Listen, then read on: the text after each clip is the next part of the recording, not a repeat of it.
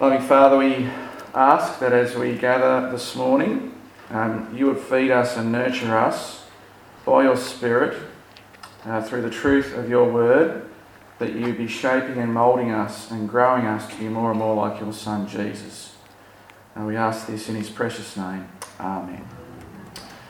This is talk number 4 in our series, Unpacking Forgiveness.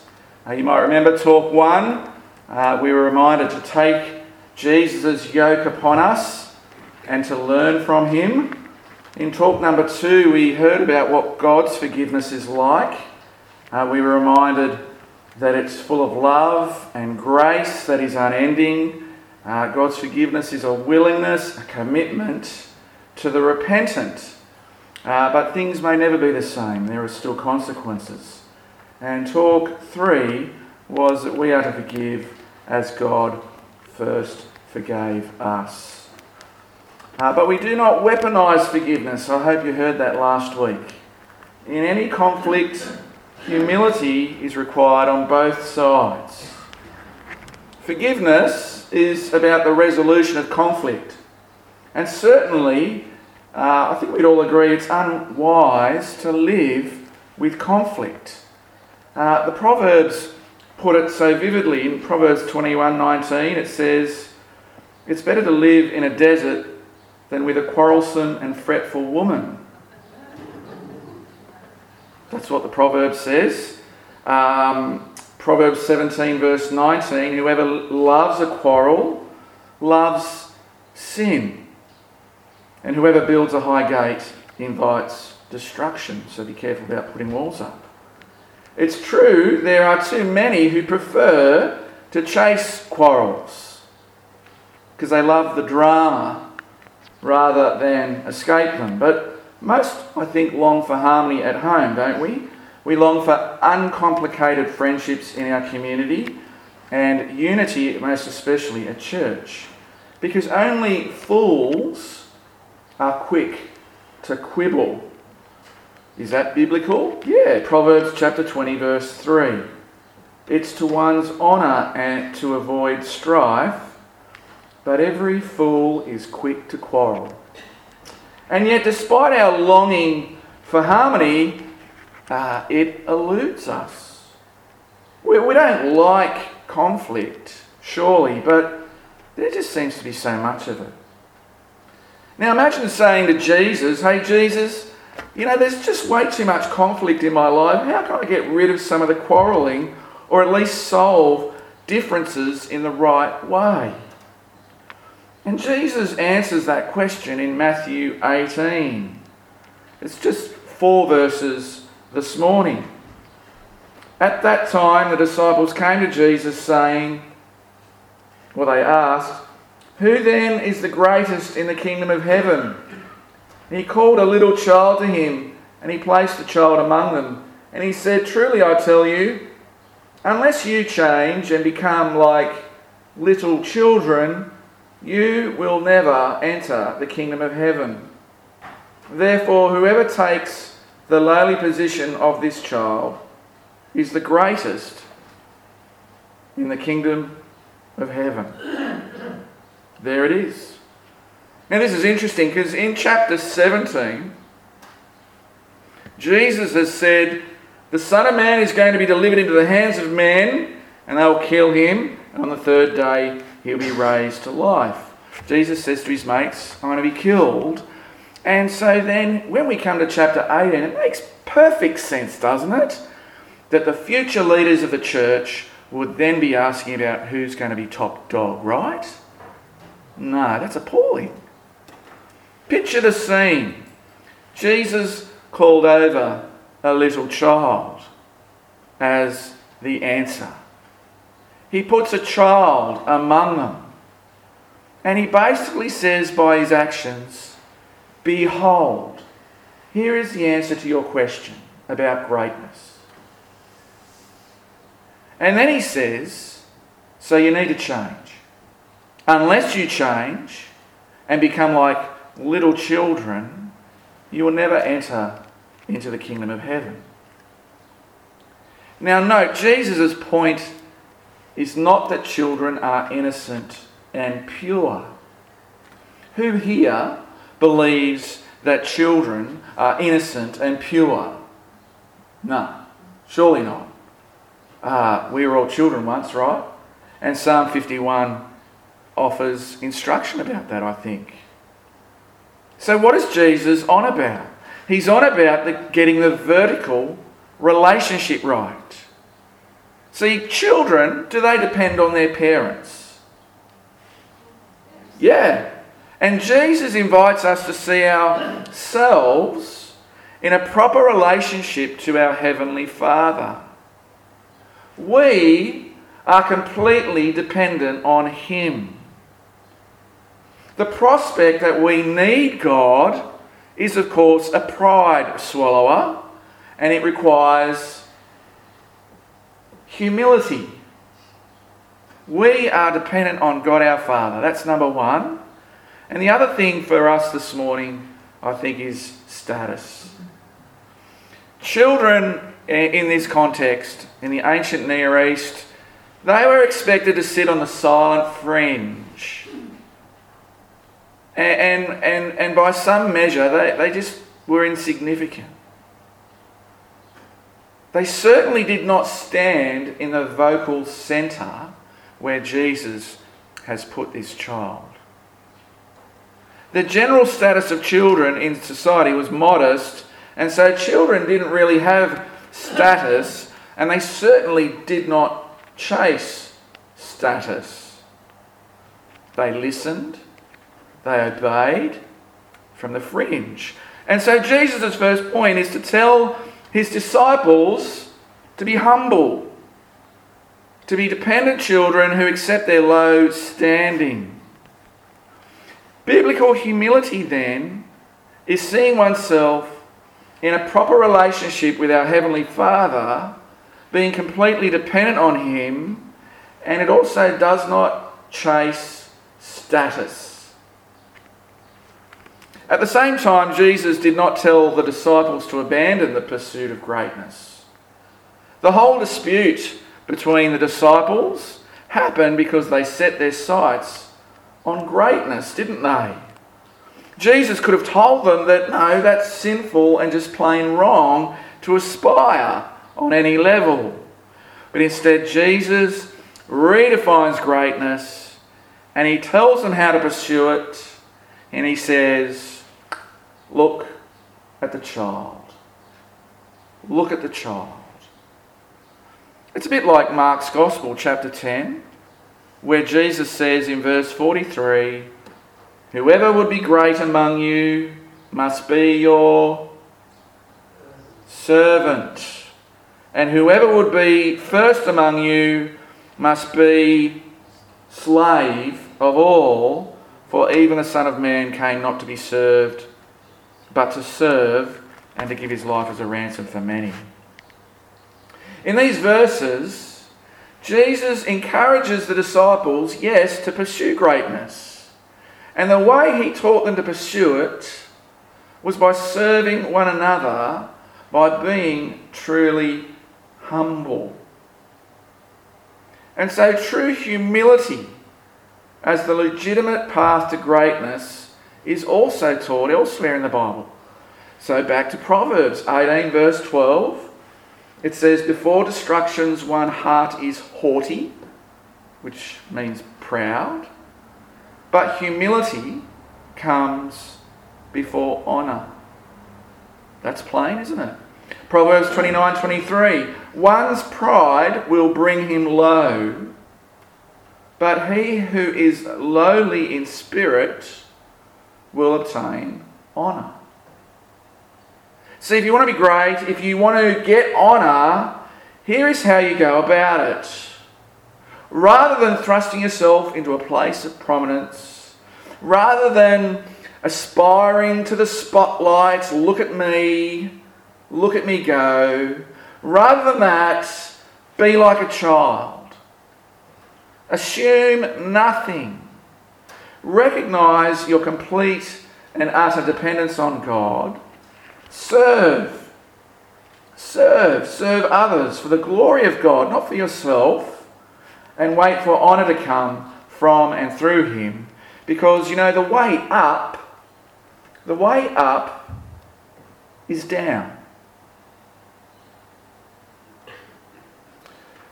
And you might go, but Adam, I thought we were unpacking forgiveness. Well, yeah, we are. This is the context for all that follows in chapter 18. Chapter 18 is all about forgiveness. So how does humility help Adam? Well, first, humility nips conflict in the bud. In one way or another, selfish pride causes all quarrels and fights. We heard that from the reading from James that Shirley read out for us. But secondly, if we are all truly humble, then when we do have conflicts, well, they'll be resolved really quickly, I think. And so do we see a key ingredient in resolving conflict is humility. Let me give you an example.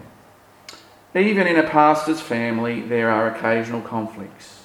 I know that you're stunned to learn that, right? But it's true. It does happen from time to time. You know how children contend for the front seat. Have we seen that? And taking turns might seem to work, but sometimes there's some random exception to the rule. And of course, when my children are fighting over the front seat, we're usually travelling, not 100 kilometres. It's more like 1 or 2 really long kilometres. So there's so much at stake.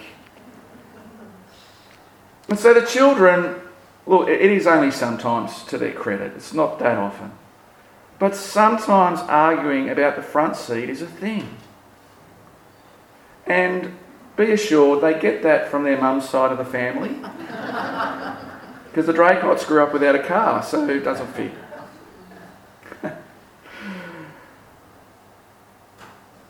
And of course, what is the strategy of their father? How is their pastoral father going to resolve this? Well, you know how it's going to go, don't you?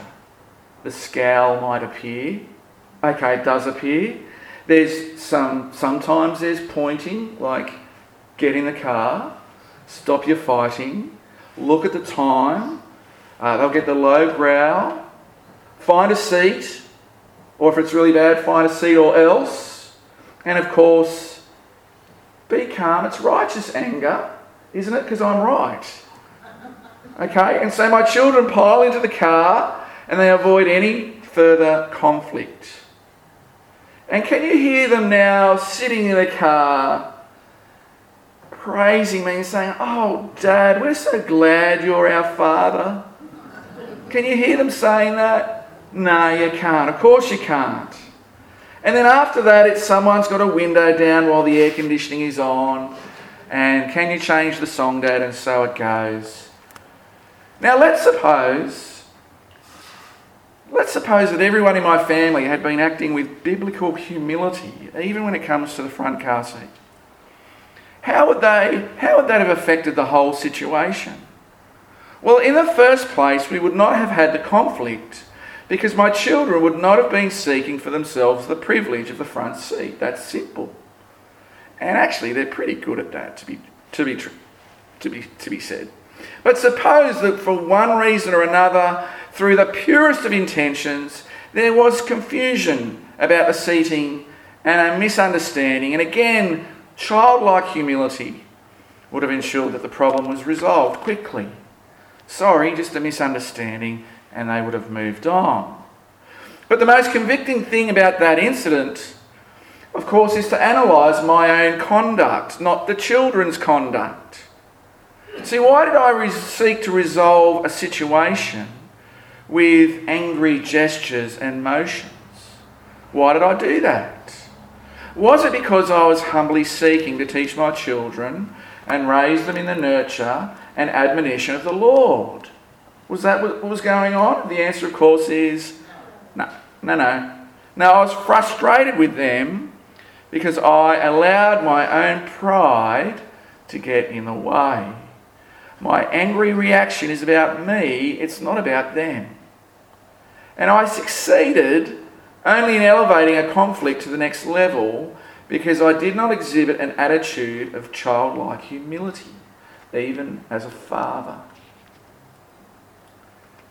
Now, as you absorb that,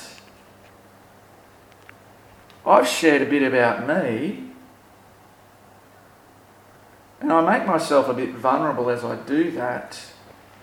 But the next question has to be, well, what about you?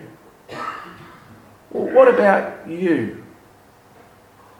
How would you have unpacked forgiveness differently in your most recent conflict if you had responded with biblical humility? How about you?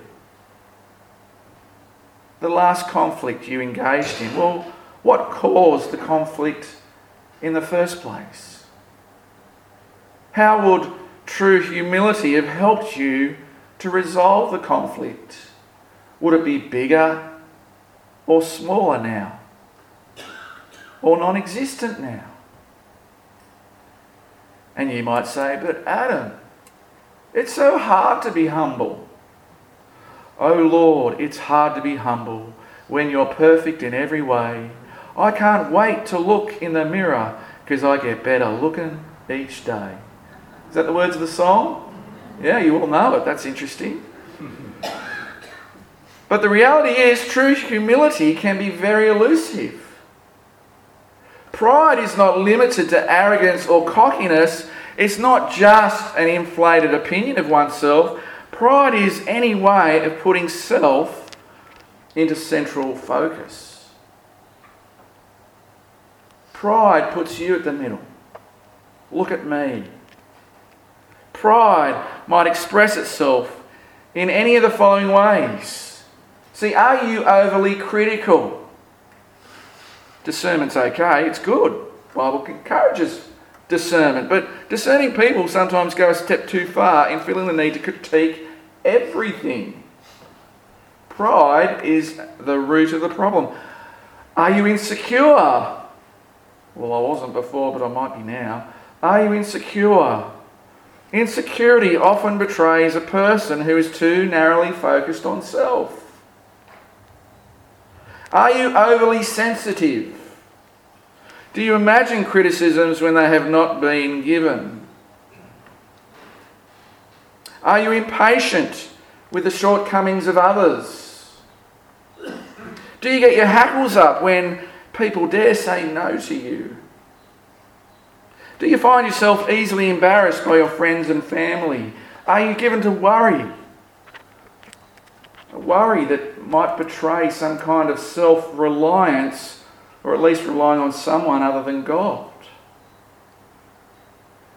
If you couldn't find yourself in those little list of questions, you're still not off the hook, because we all struggle in some way with centering too much on ourselves. As C.S. Lewis said, if you think you are not conceited, then you are very conceited indeed. He also said there is no fault, that's pride, which we are more unconscious of in ourselves. He describes pride as a spiritual cancer.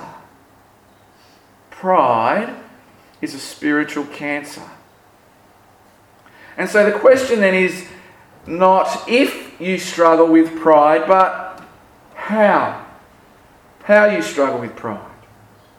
Because if we're really going to unpack forgiveness, one of the first things to do is to see how self-centeredness or how pride shows up in our life.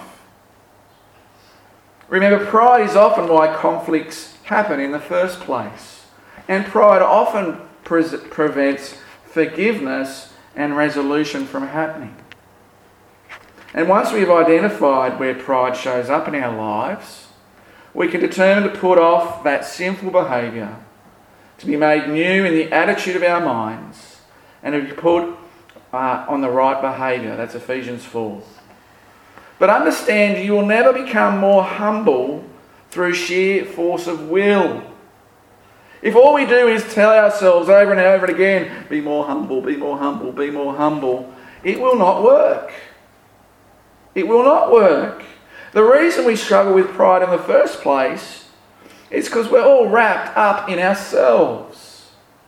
And if our only remedial strategy is to look inward, well, we're just compounding the problem. It's reinforced.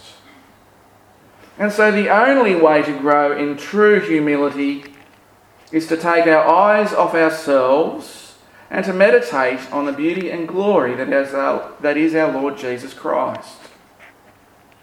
Humility is a matter of perspective, of seeing ourselves in right relationship with God.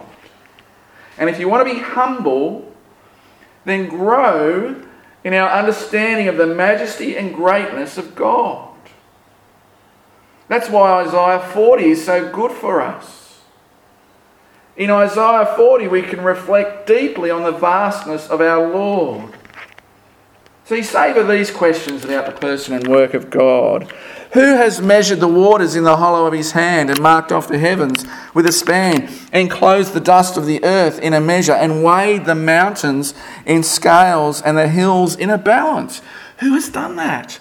Who has measured the Spirit of the Lord? Or what man shows him his counsel? Whom did he consult? And who made him understand? Who taught him the path of justice and taught him knowledge and showed him the way of understanding? Behold, the nations are like a drop in the bucket and are accounted as the dust on the scales. He takes up the coastlands like fine dust, and on it goes. If we begin to get a glimpse of the vast glory of God, we will realise that many of our conflicts are like two fleas arguing about who is bigger while standing in front of Mount Everest. It's just ridiculous. And so we quibble over small differences of opinion. We're no good at reserving judgment, while the vastness of Almighty God soars into the heavens. And we need to stop looking at one another relative to ourselves, or better, stop looking in the mirror. And we need to turn our eyes to the loveliness of Christ in his word. Because the way up is down. The way up is down. Jesus does not tell his disciples to abandon the pursuit of greatness. No, he redefines it. And he teaches them that humility is the proper way to pursue it. True humility is not self-deprecation. Biblical humility is seeing ourselves as completely dependent on God and serving others all to his glory. We achieve humility only by seeing and savouring Christ. And the more we see Christ, the more we will be truly humble. The more conflicts we will avoid, and the more easily the ones we do encounter will be resolved. So let me close with the words from Philippians 2. Do nothing out of selfish ambition or vain conceit. Rather, in humility, value others above yourselves, not looking to your own interests, but each of you to the interests of others. In your relationships with one another, have the same mindset as Christ Jesus, who being in the very nature God, did not consider equality with God something to be used for his own good.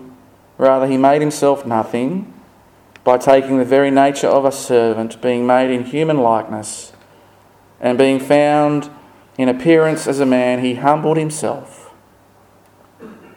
by becoming obedient to death, even death on a cross. Therefore God exalted him to the highest place and gave him the name that is above every name, that at the name of Jesus every knee should bow, in heaven and on earth and under the earth, and every tongue acknowledge that Jesus Christ is Lord, to the glory of God the Father. The way up is down. Amen.